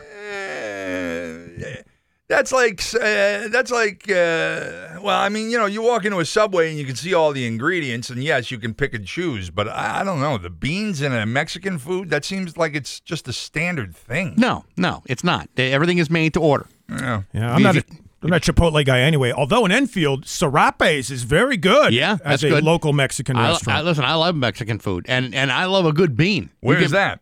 Serapes? Yeah. It's right outside the complex where I live in Thomasville. Thomasville. Yeah. Yeah, but you could go in there and say, listen, I don't want any beans. Just load me up with meat and cheese and wrap it up in a big tortilla and heat it up. Well, and that's all you need. Like when I order the fajitas, I always I say hold the sour cream, hold the guacamole, and hold the salsa. Just bring me a sizzling skillet. I can't stand salsa anyway, and I don't like. You don't like salsa? No, because I don't like that green stuff that they put in it. What's the guacamole? No, I love guacamole. Those are peppers. Yeah. No, not the peppers. It's cilantro. Yes, hate that. You know that salsa is now the number one condiment in the world? Yeah, you know why? Because people like to say salsa. Well, what happens if someone orders salsa with their salsa? Come with salsa and salsa with your salsa. That's right. Okay, Jackie Mason. A lot of people. No, that was a whole Seinfeld bit. Yeah, I know. A lot of people, and it's a weird physiological thing where when they eat cilantro, it makes them feel like it tastes like soap. Yes, that's the way I feel. All right, so you're one of those people that has that. Me, I love that stuff, and I love the salsa, and I love the guacamole, and I will eat sour cream like it's pudding. Me too, but the cilantro, no way. You and I can't be friends anymore. By the way, cilantro is also called something else. Cilantro has a secondary name too, and it's the same thing. It's cilantro in Italian, and then there's another word for it en Espanol. It's escaping me right now. I'll find it. This is interesting. Speaking of Halloween promotions, alongside the burrito, the Springfield Thunderbirds have a big deal going on this weekend for a home game Saturday night against Scranton Wilkes-Barre. It's T-Birds Beer Stein night. Like it's on it already. So go to the game against the Penguins this Saturday night and get yourself a free beer stein. I like that. Yeah. By the way, free beer stein? Yeah. Yeah. Beer stein giveaway. I mean, obviously, as long as they last. But it's a Thunderbird beer stein. Yes. Yeah. No, I get that. I just, the stein is free, but the beer is not. Well, I think it's being co-sponsored by a specific dark beer, and I forget which one it is, and maybe it's part of the pregame party that's going on. At Mass Mutual Center. I don't drink a lot of beer anymore, but I always preferred it in a stein.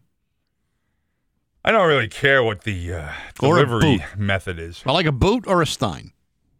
I don't, the boot, and I'm not going to specify particular boots, but the only boot I can think of, the problem with it was it had a very almost sharp edge around the rim that you would drink from.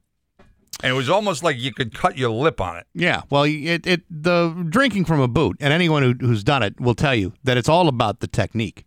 You're not only, you don't want to slice your lips off, but you also don't want to get a face full of beer. So it all depends on how you position the toe. Well, that's why I think they should have capped the top of the boot, and then you drink it from the toe. Yeah, it'd be like one of them hamster water bottles, right? Where you hang it in front of you, and you just walk up and suck the toe. Many years ago, I was at the Oktoberfest at the fort, and I was with a buddy of mine who bought me. He said, "Do you want a boot?" I'm like, "I'm not really drinking beer." He said, "Well, I know, but watch this," and he got me. It was a boot of V1 vodka and soda. Oh, my God. With very little soda. And I suppose in a way that was probably an irresponsible thing to have, but I had only 4 of them. So it was like I tried. And it was a short drive anyway. Yes, at the time it was. It was just downtown to another part of Springfield. That's okay. By the way, coriander is what you're looking at. The other name for cilantro. Yes, yeah, coriander. But hey, I'd like to get a Thunderbird Stein.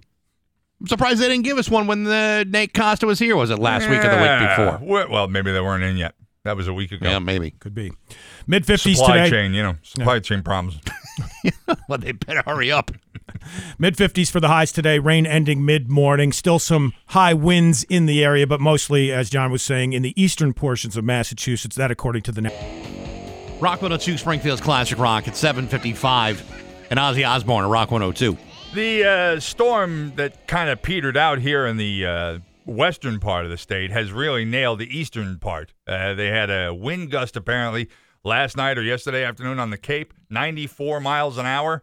But here, the rain is going to be ending, and whatever we get between now and the time it's done isn't even going to be that much anyway, although the storm warning is still in effect until 2 p.m. It's 51 right now in downtown Springfield. Yeah, have you ever missed a Bax and O'Brien show? Not to worry. We got you covered. You just go to baxandobrien.com and download or even just listen to the Bax and O'Brien Daily Podcast. It's available every weekday on Apple Podcasts, SoundCloud, Stitcher, and Spotify. And like I said, on baxandobrien.com.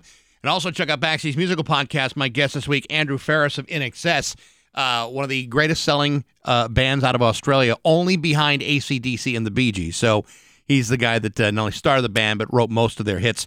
Also, you can check out old episodes, too, with like Glenn Matlock of the Sex Pistols and rock journalist Ira Robbins and Fee Waybill from the Tubes and many, many more on baxandobrien.com. I didn't know Matlock was in that band. Wow. Yeah. Matlock, right. Andy Griffith, yes. I'm trying to remember what the hell I saw the other day. Was it on the Family Guy? Where they had Halloween costumes of these guys that were referred to as the Heebie Bee Gees. That's a combo. Yeah, the music is so good they make your skin break out in lesions. Yep. It's 7:57 on Rock 102.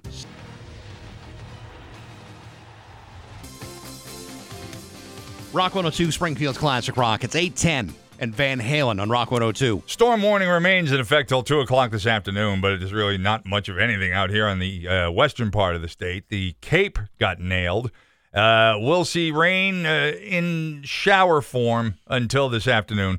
And then tomorrow, sunshine. 51 right now in downtown Springfield. In the studio with us right now. It's been a while since we've had him. It's always good to welcome back G. Michael Dobbs on the reminder. Good to see you, Michael. Excellent to see you, Bax. And John, it's a pleasure to hear your disembodied voice. Yes. Well, many people would like to see it that way, but it's so far so good. Oh, it is Halloween. You could pull it off. Yeah, there you go. Ichabod Crane. Mm-hmm. I wanted to start off by saying you did a very nice job in memorializing Charlie Ryan, who died last week. Thank you, sir. Charlie was a great guy. I think you did a really beautiful job with it. He was a great guy, and it was a pleasure knowing him, not only as a reporter, but as a person. And I think that when people look at the history of the city of Springfield, they'll understand the role that he played in pulling us out of a tremendous financial problem that we had that basically brought us to the brink of receivership. So, yeah, he did a great job. And he, of course, is the founder of the city. No, not that old. I'm sorry. Believe it or not, he was too young at the time. 94 years. I mean, I hadn't seen Charlie in at least it might have been the year before the pandemic, but still sharp as a tack. I would like to be that sharp when I'm 64. You weren't that sharp at 34. I know. I probably was my sharpest at 4. Which isn't saying a whole hell of a lot. But you're right about that. When you think about the control board and the receivership, that period of Springfield's history required a great deal of very deft leadership in the mayor's office, because a lot of tough decisions had to be made and a lot of things had to be conceded as a result of the control board being there. And a lesser man would have made that an absolute disaster. No, he was expert in being able to walk that line between what the city could do, what the city had to do to get out of that financial problem that was in. So he did a fantastic job. He was a very nice guy, and he will be missed. You also had a column that I've talked about this a couple of times, because even though my very pro-police personality and beliefs is kind of a little juxtaposed here in this one, the vaccination issue with the Massachusetts State Police, you were pointing out all of these other things that people have to be vaccinated for, all these other laws that people will have to follow, and in fact the police have to enforce, and yet they're the ones who are saying that they don't want to be vaccinated. I disagree with the union's position as well. Well, I just didn't understand it. I think any first responder should be as protected as he or she can be from aspects of health concerns like the pandemic, like COVID. I don't. Police officers on a routine basis are in close contact with people that they do not know, and may be quite belligerent about not being known. So it only made sense to me that they would be vaccinated, and it did not make any sense that this now becomes, a collective bargaining chip here to be used. So. I don't think it's going to be, but I also read the other day where in the last 2 years, more police officers have died of COVID than gunshots or car accidents combined. So, yeah, I mean, it's the kind of thing where you'd say, look, the odds, I'm putting on a bulletproof vest every day, but I won't take a vaccine.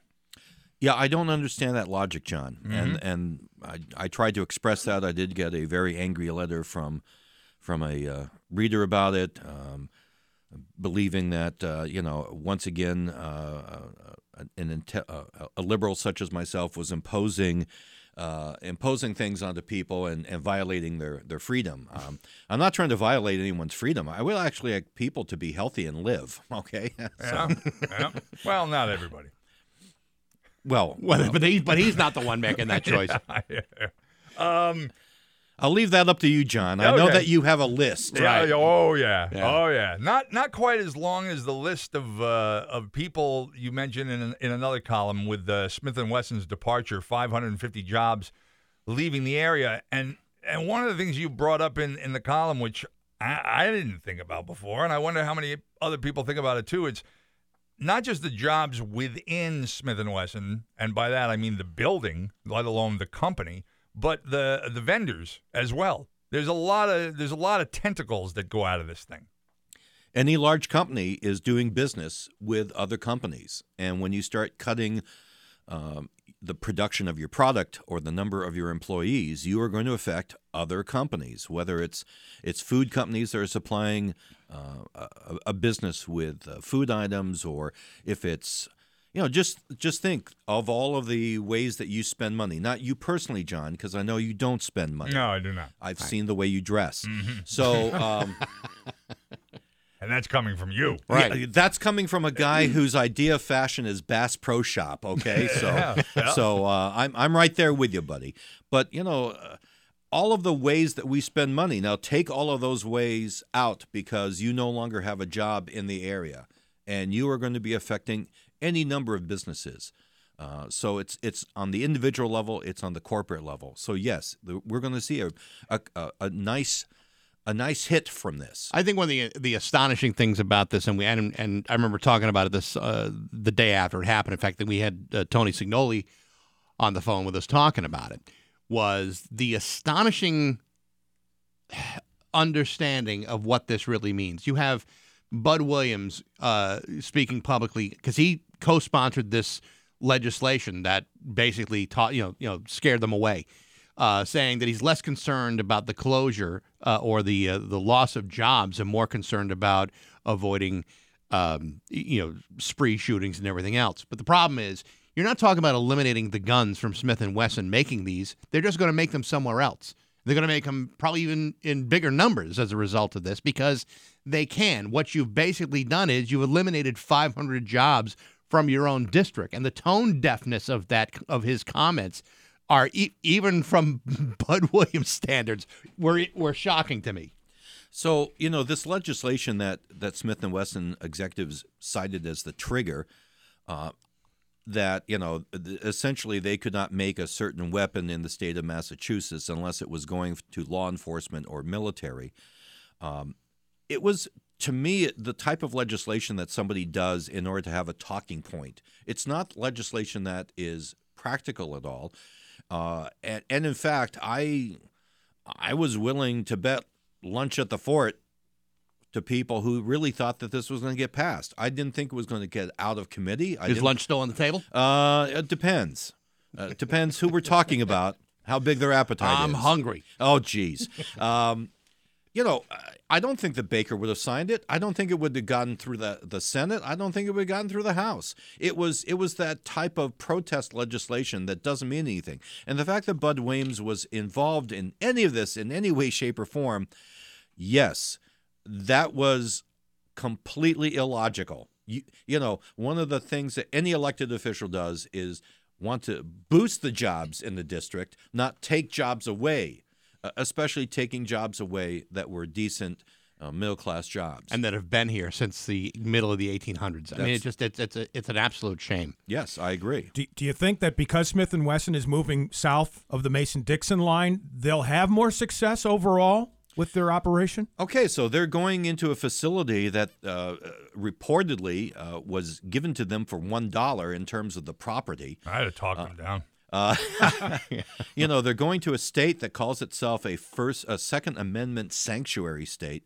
Yeah, I think that they're going to have certain advantages, especially in terms of the deal that they've been given and the tax breaks they've been given by the county they're moving to, that they were not receiving in Massachusetts and would not have received in Massachusetts. In the last couple minutes that we have here, I want to talk about a story that actually the Reminder has been covering in my town of Hamden. There are two proposals in Hamden, and if you've ever driven through the town the last couple of weeks, you've probably seen the signs about self-storage in Hamden. Two proposals that have gone through the planning board. It hadn't even gotten to the point where the Board of Selectmen have gotten to this yet, but it has gone back and forth over and over again, and it's becoming almost a laughable circus what's going on in Hamden. What do you know about this story? So the two guys on the planning board have heard about it, but the two guys in the town council haven't. It's like a total of four. It's one table at the Hamden House. Well, no, it's not. There's I believe 5 or 6 people on the planning board. Whoa. And the last couple of town meetings have been packed with people who are wanting to voice their opinion, but haven't even gotten to that point because it's now up to 5 different continuances before they vote on either one of these things. Our reporter, Sarah Heinonen, has done a great job in Hamden covering this. And, okay, so what amazes me about this is that we're not talking about, a slaughterhouse. We're not talking about a leather factory. We're not talking about something that would generate... Talking about a dispensary. That, too. Yeah. We're talking about self-storage facilities. There are a few businesses that I can think of that are as inert as self-storage facilities. You have somebody who runs the place, and they rent out places for people to put stuff that doesn't fit in their houses. Right. So it's not an impactful business. And what I've been failing to understand is how this kind of business could reshape the character, the personality of the town of Hamden. Well, let me explain this. The problem is the both parcels of land that are being talked about abut property. Private ownership of people's houses, and there are restrictions in the bylaws in the town that are kind of being ignored by this or modified, but they don't even want to talk about certain parts of this. The other issue is you have a bunch of businesses around the center area of town that have had to modify their plans to comply with the flavor of the town. Redeker Software had to spend tons of money to make their building look like a house rather than an office building. The veterinarian down there had to spend a lot of extra money. Neither one of these two plans are being held to the same standard.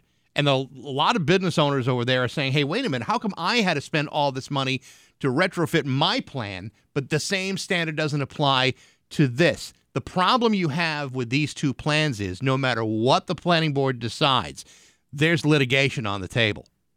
That's inevitable. They're damned if they do and they're damned if they don't. And it's been laughable how they have tried to not make a decision on this. And the townspeople don't want it. The townspeople don't want it because it encroaches upon, private property and wells and water and everything else. And it seems like the planning board is just too afraid to make the right decision, even though their own bylaws support saying no to both plans.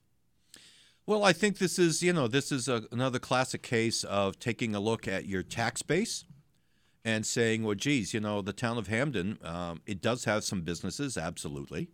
It has a very large business with Great Horse, that's for sure. Right.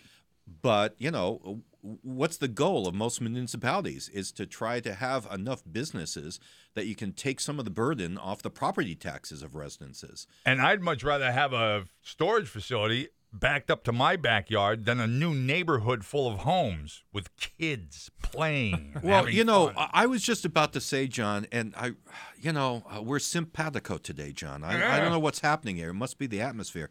That if somebody was going to say to me, that lousy neighbor who keeps harassing you, which I do have a lousy neighbor who keeps harassing us, he's going to sell out for a self-storage facility. I would be dancing a jig in the middle of the street. Sure. Exactly. In sheer happiness. But in a town of 5,000 people, you don't need two separate storage facilities. And you certainly don't need it if it's going to affect the property values of the people around it. Well, are they talking about putting it like near that solar farm? No, they're talking about putting it right on East Long Meadow Road and Main Street. Yeah. I mean, it's literally right in the center of town, and they're two separate plans, and neither one of them people want, because it's affecting a lot of different things with the property owners around it, and the business owners around it are screaming about it too, because they were held to a different standard. Well, first of all, they shouldn't have been held to a different standard. That's for damn sure.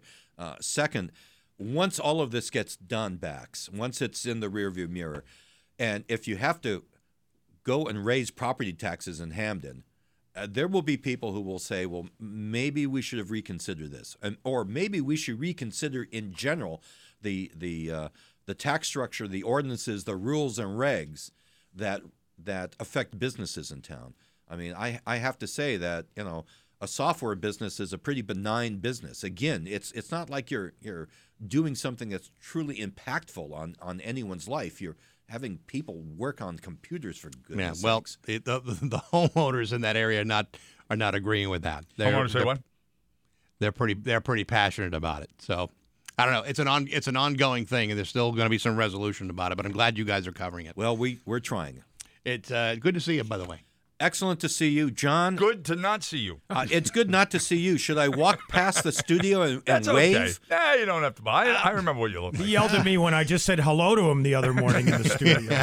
You're probably better off just walking away. Okay, so I'll just put my mask back on and slink back into the parking lot. There John. you go. Michael Dobson reminder. It's 8:26 on Rock 102. Hey. Hi. Hey. Okay. Let's see. Tomorrow on the show, we're having Scott Zolak on the phone. So we're going to talk about Patriot football. So that's good. Assuming he answers the phone. Oh, assuming he answers the phone. Well, he did call back. Yes, I'm aware. Wanted to come back on the show. Too late. We were already into something fascinating by that point. It's like the governor. I mean, people think we just sit here for 4.5 hours and just twiddle our thumbs and talk about crap. We're very highly regimented. Yeah, we don't twiddle our thumbs. No, we've got times that we have to hit and commercials that we have to play sometimes simultaneously, and this is not fun. Well, I can understand the hesitance of a guest not wanting to sit through a 3-minute Doors song. I can sometimes understand that, but imagine how we feel. Yeah, we have to play it 6 times a week. We have to sit through the whole damn thing, and then get ready to play an Eddie Money song soon after that. Yeah. So it's not always not always as glamorous as it seems. You listen to Touch Me 4 times in a week. But Zolak is scheduled to be on the show tomorrow. I don't feel comfortable calling him Zoe yet. I don't feel comfortable calling him Scott. I don't feel comfortable calling him by a nickname. First name, sure, but I don't think we're I don't think we're close enough yet. It's going to take some time. Even if it was one of those things where, like you, where just everybody knows the individual by this moniker. How many people say to you, "Hey, Mike"? Most of the people I know don't even know your first name. No. They don't know my first name. I have to think twice how to even spell it sometimes. I know. You keep leaving off the E and a C. Right. Exactly my point. I have to think especially hard. How did my parents want that spelled? And why is the A before the E? Makes no sense at all. And does anyone twiddle their thumbs? I mean, honestly, I'm looking at that right now. I've never twiddled my thumbs. I've done it. I just don't do it as a general rule. Okay. I've gotten beyond that. I'm a nail biter, so it's kind of hard to do. I think the cell phones have forced my hands to do other things. Otherwise, yes, I probably would be going back to twiddling. It's look at the time. It's 8:31. News is next to Rock 102. 8:34 with Bax and O'Brien to Rock 102. It's time for news brought to you by Noonan Energy, serving Western Massachusetts for over 125 years at NoonanEnergy.com. Here's Dave Coombs filling in for Steve Nagel.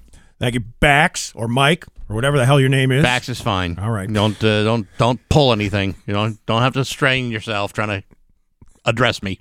The musicians in the Springfield Symphony Orchestra and the SSO Board of Directors have been locked in a prolonged labor dispute for more than a year, but that hasn't stopped the musicians from playing their oboes, bassoons, and piccolos.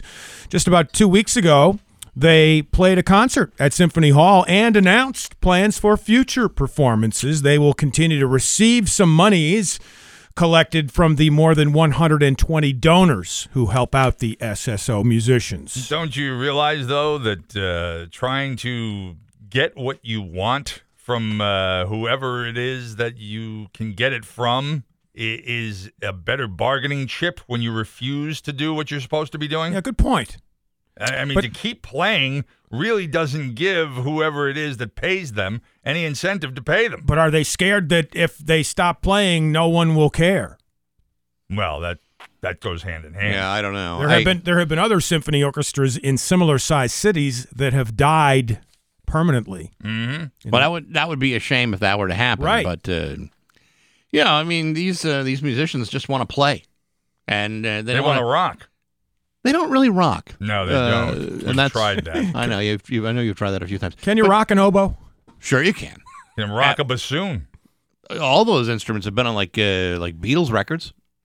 I mean, there have been plenty of rock and roll records that have had their share of oboes. Yeah, and I think there's a piccolo or a whatever it's called there. What's that other little instrument? The fife in Eric Clapton's song. Yeah, the piccolo, she's waiting. by the way, is Brian. Brian Piccolo, right. Yeah. Yes. Played by James Caan. No, I'm talking about the actual one. Oh, okay. Yeah, but in Brian's song, it was played by... I am aware. Right, yeah. One of the great comedies of all time. God. For any of us sports fans, that was a tearjerker. Yeah, but for a Green Bay Packer fan, they were Chicago Bears after all. So, Billy D. Williams has Gale Sayers in that one, by the way. Good role. Approximately 50 corrections officers in Massachusetts, speaking of disputes, have been suspended without pay for not complying with Governor Charlie Baker's COVID-19 vaccine mandate. The number of those officers will fluctuate probably throughout the week as more disciplinary hearings are held.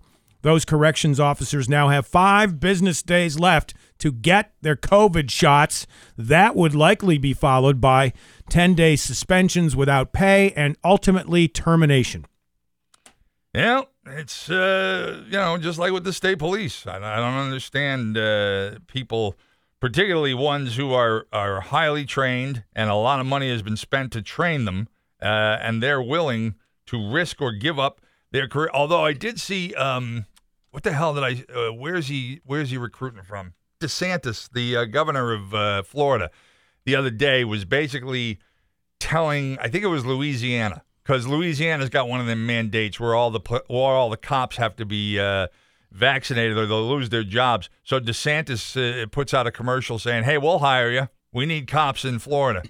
Mm-hmm. So we'll hire you unvaccinated. Yeah, we don't care if you're carrying something. No. Come on over here. The dispute between nurses and St. Vincent Hospital in Worcester is approaching 8 months long, and the Massachusetts Nurses Association has filed a complaint against that hospital for what it's calling patient dumping, claiming that in several circumstances last week alone, patients were found outside. That's why they leave the back of the Johnny open for patient dumping. That's why you have a bedpan. Mm-hmm. They're not putting like patients in a dumpster though. No, it's not like refuse. No, it's a shame when somebody throws away a perfectly good white boy like that. By the way. I could do a lot with this patient right here. These patients take that home with me. I'm dumpster diving with patients. No, they were just dumped outside the hospital unceremoniously because apparently there was overcrowding and they couldn't be attended to. You imagine these guys being taken out of the hospital in the wheelchairs, and at the end of the end of the driveway, they shake the patient out of the wheelchair and go right back in, or tip it forward. Yeah, that's what I'm talking about. Like shake the guy loose. Now, I'm assuming these are not admitted patients. These were probably people from the emergency room. Well, that's a good question, John. They're wearing, what do you call them, Johnnies? Yeah, Johnnies. Yeah, but you could be. Well, no, you wouldn't be wearing a Johnny in the emergency room. Well, you might wouldn't be. be until you got at least brought into an examination room. Right. And then you'd be admitted at that point, right? If you needed to be, yeah. Unless it's your everyday Johnny. Or they brought their own. That's what I'm saying. Yeah. Like you're going to a hospital and you just say, "Listen, I'm just going to try to speed up the process. I bring my own Johnny wherever I go for emergencies." Yeah. Every time I went, I would always bring my own, like an easy to remove T-shirt or a pair of sweats, and they're still like, yeah, sorry, because we're going to charge you for this thing, so you got to wear it. Yeah, BYOJ. Like a breakaway sweatpants. Mm-hmm. Yeah, but no. Like the pros wear. What do you think? The Johnny's free? Of course not. Eversource wants $33 million in order to install a second natural gas pipeline in Springfield and Longmeadow. They still owe millions of dollars in property taxes to municipalities, but the energy giant wants more. In addition to the outstanding taxes owed by the Eversource folks, there has been growing opposition to this pipeline from residents in Springfield and Longmeadow over health and safety concerns. I could see Dom Sarno responding to the guy from Eversource, kind of like Jack Klompus did when Jerry asked him if he could stay overnight at his house. You got some nerve. You want $55 million, or what is it, $33 million? $33 million. Yeah. $33 million from us when you owe us $55 million in unpaid property tax. You have got some nerve. They had a situation at UMass Amherst yesterday after a shelter-in-place alert for a, quote, hostile armed person. Members of the campus community were sent the alert at about 12:45 yesterday afternoon, warning that the armed individual was in the vicinity of the University Health Services building. The alert telling students and staff to stay indoors until the all-clear signal was given. God, I would have loved that in college. What? It's a lockdown? Yes. If someone said stay indoors, I'd go to a bar and I'd sit there all day. You don't go anywhere. That's what the stay-in-place order means. Yeah, but you could be stuck in a bathroom somewhere. But in the Marquette campus, you were never more than 10 feet away from a bar, ever, which was great. You're going to be in a lockdown. Imagine being in a bar. Perfect. I'm nice and safe here. I don't think that means it's open bar and they don't stop serving. No, I'm willing to pay. I mean, listen, I'm not irresponsible. Well, we go from bars to Jabari Bird, the former Boston Celtics player, admitting in court yesterday to kidnapping strangling and assaulting his then girlfriend in 2018. Oh, yeah, I did all those things. Yeah, Bird also said he threatened her in an attempt to deter her from testifying in court. Did you say ex-girlfriend? His then girlfriend in 2018. I don't think they're still together. I don't think they're reconciled. You never know. He gets a probationary period of 2 years and was ordered to undergo an abuse intervention program and also have no contact with her anymore. So maybe they were still together. I don't know. Some of them are quite forgiving. Usually just the kidnapping thing alone is a deal breaker for most relationships. Well, but it's not like a Lindbergh baby kind of thing. If you don't let somebody leave where they are, that's kidnapping. It's not grabbing somebody, cutting off an ear, and demanding money. No, I know that, but I'm just saying that, if you're preventing them from leaving, there's a pretty good chance that once this whole thing is over, they're leaving anyway. They might, but you never know. They could come back. Jabari Bird, not Larry Bird, played how many games for the Celtics? Any guesses? I'm going to say 4. You're pretty close, Bax. 13 games. He played back in 2017, 2018. He had been a star at Cal, actually, in college for 4 years and was drafted, I think, 56th overall by the Celtics in the second round. Didn't work out for him in the pros and didn't work out for him with his girlfriend. There's a new space discovery. It's another planet, and it's in a different galaxy, and this is the first time this has ever happened. So it's not anywhere near Uranus? No. It's well beyond Uranus. Yeah, you got to keep Uranus clear. Right. This apparently is occurring in the Messier 51 galaxy. Yeah, that sounds like it would be Uranus. It's Messier there, too. No. I'm sure this is named after former hockey great Marc Messier, right? You are incorrect, but a good guess. It's named after Charles Messier, a French astronomer who discovered, apparently, the galaxy back in 1773.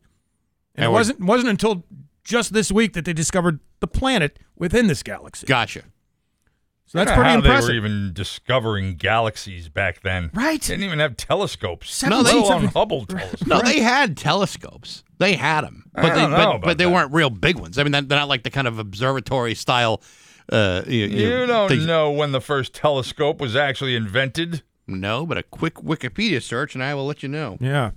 Sorry, I couldn't provide that information with my Cliff Clavin capabilities. Well, that's the way they navigated, too. All right, Mr. Genius. The first telescope was invented in 1608 in the Netherlands. Probably by Hans Lippershey. So, suck it. It probably was a crappy one. Of course it was a crappy one. First of all, you ever had anything from the Netherlands that wound up working out for you? Of course not. But Hans Lippershey was right on it. And without him, where would we be? Lost in an ever-expanding universe, not knowing where the planets are, not discovering new celestial bodies. Thank you, not Hans knowing Uranus Lippershey. from your elbow? That's absolutely right. Why didn't they call it a Lippershey instead of a telescope, for crying out loud? That was his first mistake. Well, I don't know. Probably lost in trademark court. If there's anything worse than an STD, it's a flesh-eating STD. I agree with that one. Look out. There's a rare flesh-eating sexually transmitted disease over in Europe. Could be making its way here. You never know. There's a doctor in the UK that warns that it was starting to appear more often in that country. It's known as donovanosis. Now, when we did this story earlier today, I did a Google image search on donovanosis, and I am just warning you now. Don't follow my lead. He doesn't look anything like the singer. No. The great Atlantis. Atlantis or Hurdy-Gurdy Man or Jennifer Juniper, none of those songs. But and gods they were. The gods they were. But let me tell you something. If you are looking to gross yourself out by looking at a horrible bunch of shankers and stuff... So what? You're simultaneously telling people not to look at it, but go ahead and look at it? No, I'm telling. I looked at it so that the rest of you people wouldn't have to. But the thing is, if you are compelled to do it, I'm just telling you, brace yourself. It's wicked gross. The power of Christ compels you. There's got to be a Shanker fan out there somewhere who's rushing to his or her computer right now. Robbie. Or Michael Shanker from the right. Yeah, right. It's rare in the U.S., by the way, donovanosis, and it can be treated with antibiotics. But according to the CDC, relapses can occur months after apparently effective therapy. So look out. In Philadelphia, you can get the Donovan McNabosis. I see what you did Yeah. there. Yes, see? you do, yes. Mid-50s today with rain ending probably right about now. High wind warning still in effect for many counties in eastern Massachusetts, but we'll get some residual wind until about 2 o'clock this afternoon, according to the National Weather Service. I'm Dave Coombs filling in for Steve Nagel, and that's news to me on Rock 102. When everything works together, it's a beautiful... Rock 102, Springfield's Classic Rock. It's 8:54 and AC/DC and Rock 102. Well, now I can't find it. The biggest headline on the Drudge Report earlier this morning, was this Thanksgiving to be the most expensive ever. And wouldn't that figure on the year I decide to host? You're hosting? I thought about it. I know it sounds unusual, living alone and really not making anything that I don't pierce the plastic on. Do you have a working oven? In parts, yep. But how about the part where you put food into it? Well, on one side. But now, the most expensive Thanksgiving ever? Supply chain problems. That's the problem. That's it, man. Supply chains. What are all those containers filled with cranberry sauce and turkeys sitting somewhere off the coast of California on ships, and then also apparently we get our turkeys from China. Yeah, and a huge shortage of truck drivers nationwide. I think there's something like 80,000 truck drivers shy of being full. See, that's where they're getting you. It's the shipping of all those turkeys. It's, it's one. We're not importing. We got loads of turkeys in this country, but you're moving them from one part of the country to the next. That's where they got you. They're birds. Can't they just move themselves? Why are we so hung? I mean, I love turkey. Don't get me wrong, but why are we so hung up that it has to be turkey on Thanksgiving? That's what it was at the first one. No, actually, it wasn't. It was like a goose. I believe it was a lasagna. It might have been a lasagna, but you know what? Why couldn't you have a delicious lasagna for Thanksgiving? Mm-hmm. Or you know what? Ostrich. What about ostrich? You hear? I hear it's half the fat. I hear it's half. I was trying to think. All right, what's the line? I hear it's half the fat. But you eat twice as much. Right. But it's true. I mean, couldn't you have a substantial celebratory feast with something other than a turkey? Sure. Just like you could have a Christmas feast without a ham. But it's tradition. It's what people do. The funny thing is that, I don't know about you, I don't think I've ever had a roast turkey any other day of the year, ever. Which I think is also stupid. Well, I don't even know if they're available. Of course they're available. Frozen. Anyway. Yeah, they're available. You can get a turkey any time of the year. People love their turkeys, but they don't. Imagine that, having a turkey dinner in May.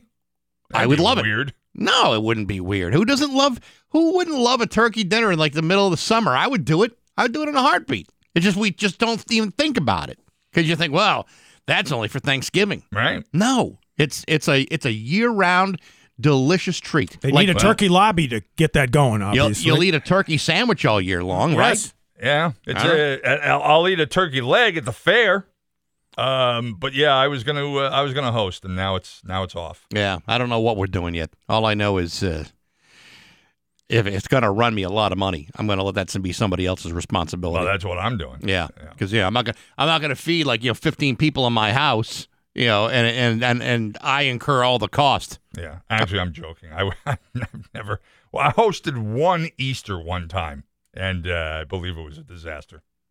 Did you host it, or were you married at the time? And no, you I was not married. Together? Actually, it was a girlfriend, and we did host it together. And then 3 days later, she came back from the dead. Wow, so biblical of you. I know. Well, you like to stick with the traditions. I guess you do. It's 8:58 with Bax and O'Brien at Rock 102. This week, it's a Thunderbird